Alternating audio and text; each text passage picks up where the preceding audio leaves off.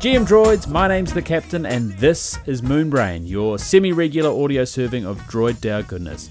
Look, I hope whatever sports team you support is performing at a level that you're satisfied with, and whatever Ponzi you're overinvested in is doing even better. I've got a really exciting show for you today, showcasing Droid's latest investment proposal. I'm speaking with Ben from Crossfund. Now, they're a VC fund specialising in early-stage investment in emerging markets. I'm excited because it can be kind of difficult getting exposure to some of these markets, and for the average chump like me, getting early-stage exposure is almost impossible.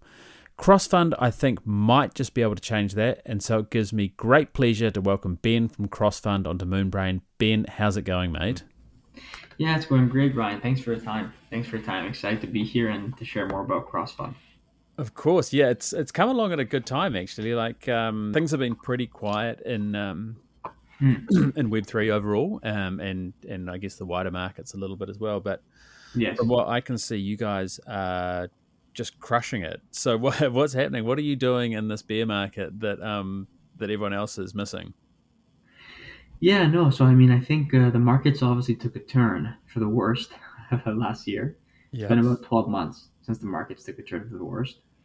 I think we've been fortunate in that two things have been more resilient. One is emerging markets. We still feel there are a lot. We still feel there are lots of investors looking to invest in emerging markets, which is Mm-hmm. great. And the second thing is early stage. So the pre-seed to pre-series A has been more resilient than, let's say, the later stage companies. So for us at Crossfund, because we do only emerging market, only early stage, I think we've been able to stay more resilient than some of the other, let's say, funds or obviously startups that are at that later stage and have had to take down rounds or discounts. So I think it's just a function of our focus area that's allowed us to keep growing. Yeah. Yeah. And how did you guys actually get started, by the way? Yeah, so well, I spent about 10 years almost in Asia. First in Japan, then India, Korea, and now China since about 2017. So I kind of got to see a lot of the growth happening in Asia, especially in India and China these past years. And I saw a lot of these same trends that happened there taking shape in the new emerging places like Vietnam, Indonesia, Philippines, Pakistan, etc. So I was able to see a lot of similarities in what was happening in those markets, and I was investing myself into these markets, and I found there were a lot of other angels who were looking for access to these countries, just because demographically a lot of these countries are really attractive. So from a macro point of view, investing in them makes a lot of sense. So I saw the opportunity to not just obviously keep investing myself into startups in these countries, but also bring other people in and give opportunities to investors um, to join into my deals pretty much. So that was the idea behind Crossfund. So you were literally just there as an angel investor by yourself, finding on the ground, finding these companies and sort of growing it from that. Yeah, exactly. I mean, my background's more as a founder, so I have experience building companies, and I had an exit in my first venture. So I've experience operating and then taking something to exit, which has always been helpful as an angel, being able to have that background as a founder and also to connect with the founders. But What yeah, sort of industry was that in? so my first company was actually in the energy industry. Oh It wow. was in energy, yeah. And then I did one in sports tech, one in education. So it's been very broad experiences. But yeah, since 2018, really 2019, I've mainly been investing as an angel almost on a full time basis. So yeah, it's been myself in these markets, building up my network and connecting with founders. So yeah, that's how CrossFund started. Amazing. Do you watch Shark Tank, by the way? I used to a long time ago, but not so much anymore. Is it in any way like what investing in VC investing is like, or not at all? um, I think it has certain similarities. Um, in terms of the founder has to make a pitch. You have to be able to sell yourself and the idea. There has to be some kind of financial return or forecast that makes sense. There's some kind of deal terms that make sense for the investors. I think that makes sense. I think from the founder side, it might actually make more sense. From the investor side, I feel like it's a little bit too. glorified there on the show, at least from when I last saw it. Most investors won't act like that, to be honest. Most are actually, friendlier than that and more accessible, and I think will ask more about how they can help versus just trying to get some really, really good deal terms and negotiate down. Maybe because those are like super angels on the show, perhaps. But I feel the average angel investor is actually not behaving in that way. It's my feeling. Yeah. As one, I want to pick up on one of the things you said earlier, which we were talking about demographics, and I was thinking like Vietnam, for instance, and this might be old information, but I'm half remembering something from a while back. But Vietnam has got quite a young population, right? Yeah, for sure. For sure. Um, and is that sort of what you mean? Like you're kind of like compared to like a lot of other parts of the world where we've got aging populations. Is that kind of one of the things that is attractive for investors? Definitely. Definitely. So if you look at Vietnam in particular, it's a very young population. I think a big percentage of the population is under 30, 35. They're very tech savvy as well, which is important. A lot of them now are starting to speak English, which is good. It obviously helps do international business when you speak English. There's a rising middle class, so the ability to spend, the purchasing power is increasing for people, which is obviously important too. So yeah, these are some of the main drivers when we talk about demographics. Also, a lot of Vietnamese who maybe went and studied overseas and got really good educations and got exposed to, let's say, international business or entrepreneurship, things like this, are coming back to Vietnam and settling down and starting companies. It's not always helpful because sometimes it's the more local people that actually have the better ideas, but it does help when some of those students come back after graduation and then set up businesses in the country. So Vietnam, in particular, probably has the strongest demographics in Southeast Asia, at least. Well, I went to a Miss Universe competition in Vietnam once. Wow, I'm sure that was really, really good. No, it wasn't. I It was was not. Oh, it was. I kind of I mucked around and I was late, and then I was supposed to be there with the press pass covering it, but I got sort of waylaid in Saigon and then arrived late, and then they told me I wasn't allowed the press pass, so I kind of missed it. oh, oh, that sucks. That sucks. did a little bit, but then somehow I got into the after party, so it kind of worked out. That's even better. That's even better. Um, that's really interesting. So, but the other thing you kind of said is that you had when you were in places like India, you had kind of noticed some trends, and then you could see the same thing happening in these other markets. What are some examples of those sorts of trends, even Yes, broadly? yeah, it's a good question. It's kind of the similar trends I was mentioning in terms of demographics, but I think one important thing is the countries start to shift away from maybe what traditionally they focused on, like in China was manufacturing, for example, and starting to shift towards technology, right? For example, uh, I'll take Saudi Arabia because I think that's maybe the most blatant example. A lot of their wealth comes from oil and gas and energy, obviously, Hmm. but now they're doing a big shift towards tech, right? And the government's investing heavily in incubators, accelerators, into startups. They want to create, I think, 10 unicorns by 2030 or something like that. So pretty much the country starts to diversify its economy into things that are more uh, tech related or innovation related. So that's kind of what China did with the shift away from manufacturing. Now Saudi Arabia is doing that as one example. But a lot of these countries too, like in Vietnam as well, they're starting to do that. Even Bangladesh, although it's very nascent, let's say maybe the most nascent of the emerging markets, is even I'll call it a frontier market. They're also Hmm. trying to do that. So I think that's important when the country starts to look at ways to try and diversify the economy. That's a good signal that there could be a potential for growth there. Yeah. That's interesting. Okay, and so as an investor, what's your sort of competition for deal flow in these other markets? Yeah, it's a good question. I think one good thing about these markets is that there's less competition, just because there's not as many sources of early stage funding in these markets.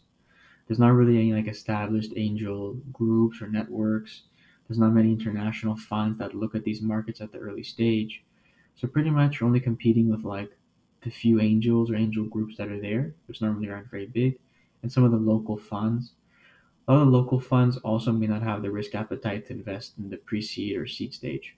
So pretty much we tend to find ourselves being one of the not only but one of the few investors that are active in these markets in the early stages. And that's what allows us to get we think the best deals in these markets because we're just one of the few players in the space. There's no one else really in the space.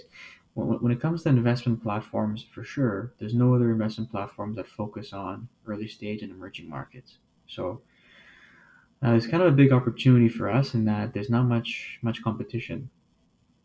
Yeah, interesting. And what do you have? Like, do you have a particular thesis or area that you look at for investments, or are you kind of more open? Yes, so we're open. We're more agnostic. We do have some areas that have worked better for us and our investors. One is fintech, so anything related to payments, also insurtech, buy now pay later, lending, for example, access to credit, things like that have worked well for us, especially in Southeast Asia and Africa. Hmm. Um, then we also have success in mobility and logistics. This has been very popular the past few years. So it's like helping bring inventory to small retailers, especially in parts of Africa. We have one in Kenya called Duka that's done really well. Um, and then also we have expertise because my partner, David, his background's more in deep tech.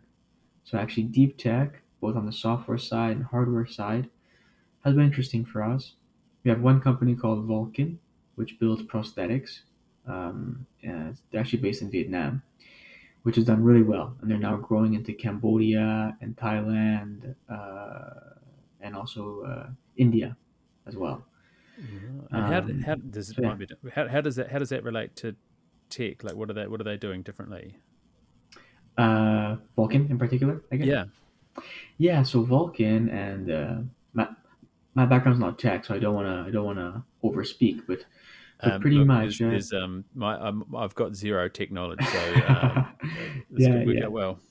No, so pretty much they developed a prosthetic where at a high level it's way cheaper than let's say like a prosthetic built in Germany, for example. So it's way cheaper than that, but the quality is way higher than what's normally found in a place like Vietnam or in Southeast Asia. So it's kind of a midpoint where it's like it's not like a wooden arm, for example, right? As the yeah, that's like the worst kind of solution, Yeah. but it's not some high tech, super expensive prosthetic. It's kind of a midpoint pricing. That's how they've been able to position themselves in the market because they're more affordable for the customers while still being better technology. Like you can move the fingers on the prosthetic. Doesn't create any swelling or pain at the place where the prosthetic attaches to the limb. Um, Do you know, yeah. as you're saying this, all I'm thinking now, I've got no idea how much a prosthetic arm would cost. I don't even know what a good price. What would be a good price for a prosthetic arm? So from what I know, and the company Vulcan has a really interesting slide on this. From what I know, some of the most expensive ones, like German prosthetics, for example, can be upwards of like $25,000, Wow. which is quite expensive US. I mean, no one can afford that obviously in Vietnam, for example, if you consider like a factory worker who gets their arm cut off by accident or something, the person can't afford to pay $25,000.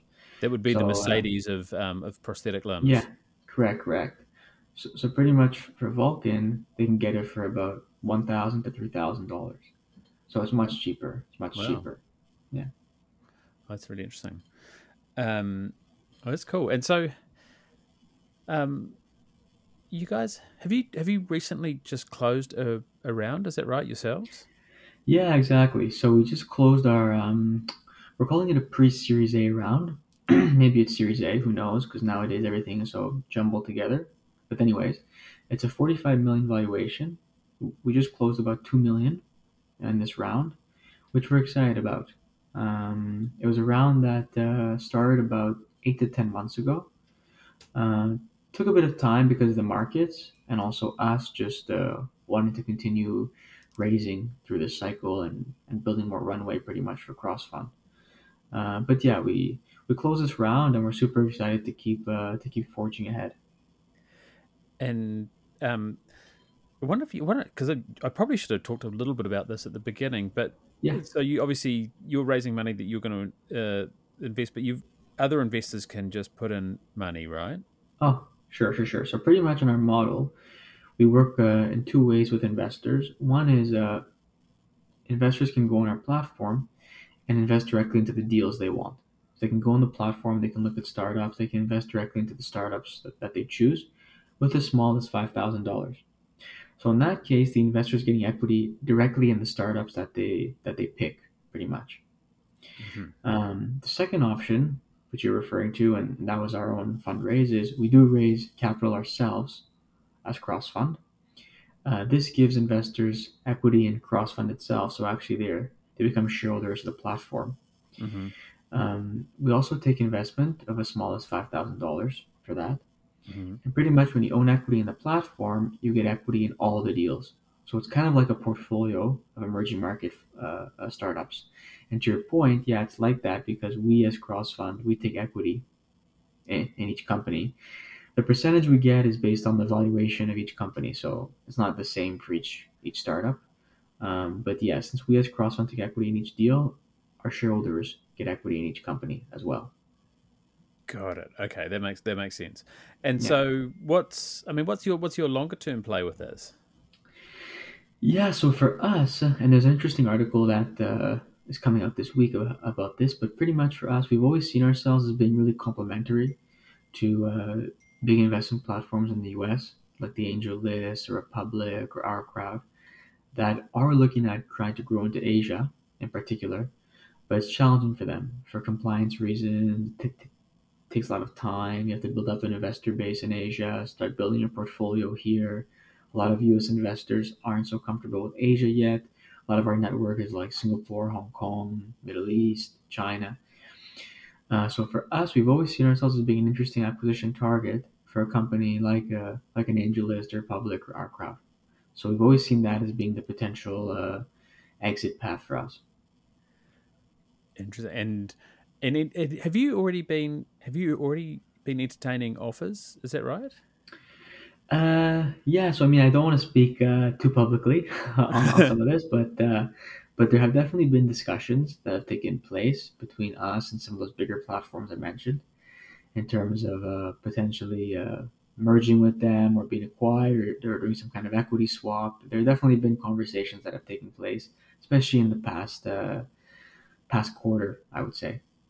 Interesting. And without pushing for too much detail, you kind of basically you still feel like you've got a bit more um, growth in you before you want to entertain that.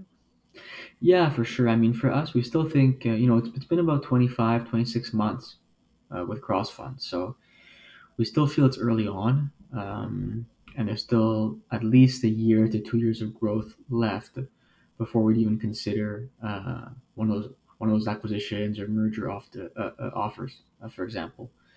So we're trying to keep pushing ahead. But yeah, I do think that also when the market normalizes, because to your point, the market's not been great. When the market normalizes, if we can keep growing through this, it'll put us in an even better position when we have those talks in the future. Yeah. Nice. And are there any companies that you are looking to invest in at the moment, or deals that you're assessing that you can speak about even at a high level that might be sort of interesting to some of the listeners? Yeah, for sure, for sure. I mean, so we have a really strong existing portfolio. There are some companies that are doing follow-ons. One is called Clever. They started in Australia. Now they're growing into Singapore and Vietnam. Really strong founder. It's actually a Vietnamese Australian founder. They built it's a fintech app, which is kind of like uh, you get different rewards when you buy things, pretty much. So it's kind of building loyalty in Ah, consumers, that's and it's cool. done really well. It's built on open banking. We have one company called BU, which is actually our first Y Combinator investment. It's a food delivery app in Ethiopia. Very interesting founder and a very nascent market that's done really well. So these two in particular from our existing portfolio are ones that I'm really happy with, I'm really proud of. We have some new ones too that I'm really excited about. I'll just mention two maybe briefly. One is called Sesso. It's a prop tech platform. It's in Ghana. It allows people to buy real estate in Ghana and get a mortgage too. It's focused on Ghanaian or African expats living overseas. They want to come back and buy property. And so, So what is the issue with buying property at the moment in Ghana? yeah, it's just not very transparent. It's not very transparent. So it's hard to be able to find what does the real property look like? Is that a really certified agent? Is the house even for sale or is it even there? Right? It can be super sketchy where it's not even real. Yeah. And then getting mortgages, like getting the mortgage. So having the bank be able to provide you with the mortgage, it's kind of all seamless on the platform. You Wow. actually go through the banks. So pretty much, if you are banking with X bank, that bank will offer you the CESO platform to find the property and then give you the mortgage through the platform. So it's like a Wow. B2B to C model. Yeah, yeah, it's interesting. Wow. Yeah, And that's then, really interesting. yeah, yeah, and just the last one, which I think, in case anybody's interested in this, is we have one in sustainability tech called Reni, which is based in Dubai and Saudi, which pretty much tracks all the waste, the landfill. So if you're putting Coke bottles or Pepsi bottles, whatever it is, into the waste, it can sense what it is. It tracks that waste to the landfill and sends the data back to the companies like Coke and Pepsi and tells them how much waste went to this landfill, how much got recycled, how much is being reused, and they can get it down to like the waste from which apartment building or which mall, etc. So it's very Oh, granular right. data. How are they doing Yeah, that? yeah.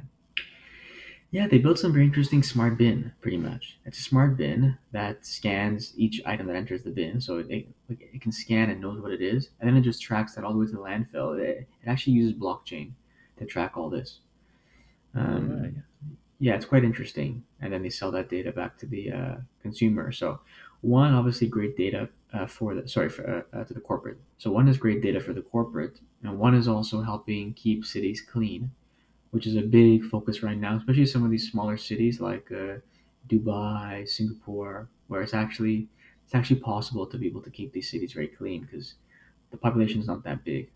Yeah, Wow. Yeah. And also, I had a very grim thought about murderers sometimes getting rid of bodies in bins as well. That would probably stop that. exactly. This is the main challenge that they're solving. Exactly, exactly. Making sure there's no dead bodies in the bins. I love it.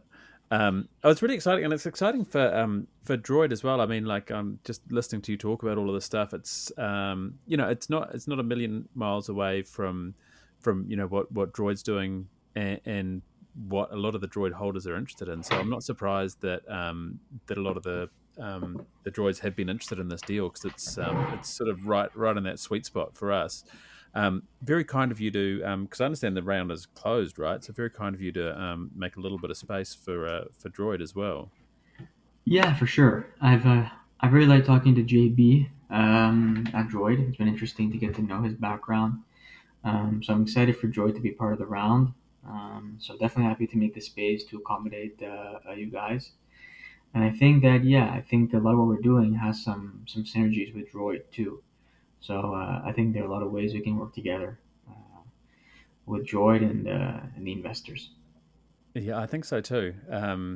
It's very exciting. What are your kind of thoughts for the broader market going forward to the end of this year and into next year? What are you and particularly Yeah, in the markets that where you are, what are you seeing or what do you think is going to happen? it's a good question. So pretty much what I saw this year, and I guess we'll see now in October, November, but I still saw the same kind of cycles as past years, just I guess worse overall. But the cycles were the same in terms of June, July were actually pretty good months for investment, at least for us. August was quiet, September was quiet. Now October, November tend to be better months for investment. Then December goes quiet again. So I'm Hmm. still seeing the same kind of cycles, just at a lesser extent. Obviously, the volume is lower because the whole market is down. but the cycles are the same. That to me is a good thing, right? It's not like it's been down like every single month, just completely not moving. At least the cycle is the same. So let's see what happens here, October, November, December, if the cycle continues. I do think by quarter two of next year, things will start to normalize. I've always kind of had that timeline in mind. So I'm hoping next year in Q2 things will get better. But I think it's a good time right now to be investing in an early stage, because those companies in early stage, by the time they get to later stage, hopefully the markets will normalize and then they can raise those later rounds. So I do think the savvy investors are still investing right now, especially the savvy angels. Yeah. Yeah, interesting. Um, this is a slightly off piece, but I know, like in a lot of the Western countries, we've been having this sort of cost of living situation with housing and people kind of getting squeezed on the cost of living. Mhm, mhm. Is that happening in these other markets as well, or not? So this is a very ignorant Good question. question. So excuse, No, no, it's no, pretty no. ignorant. So Good excuse me. question. No, sadly, I do think inflation is kind of a global thing right now. Sadly, so Hmm. I do think everywhere the cost of living is kind of going up. I wouldn't say it's like decreasing anywhere. But of course, there are certain places where the cost of living is still very, very low, right? So places like Vietnam, for example, the cost of living is very low. Indonesia, cost of living can be low. Uh, so even though I think inflation is kind of global, cost of living is still much lower in certain places. Um, that is important for two reasons. One is if you're a startup, right? Obviously, you want to try and be one of these places where it's easier to survive, right? Because you Hmm. don't have to spend so much on just basic living costs or any kind of rent if you need rent or salaries or whatever. But two, also if you're an angel, right? Somebody who's investing, because we have some corporate angels, for example. Maybe it's like VPs or executives of companies and such. Obviously, if their cost of living is lower, there's more kind of disposable income that can go towards investing into things, right? Whether it's public Yeah. market or startups or real estate or whatnot. So that's also why it's important to take this into consideration. Yeah.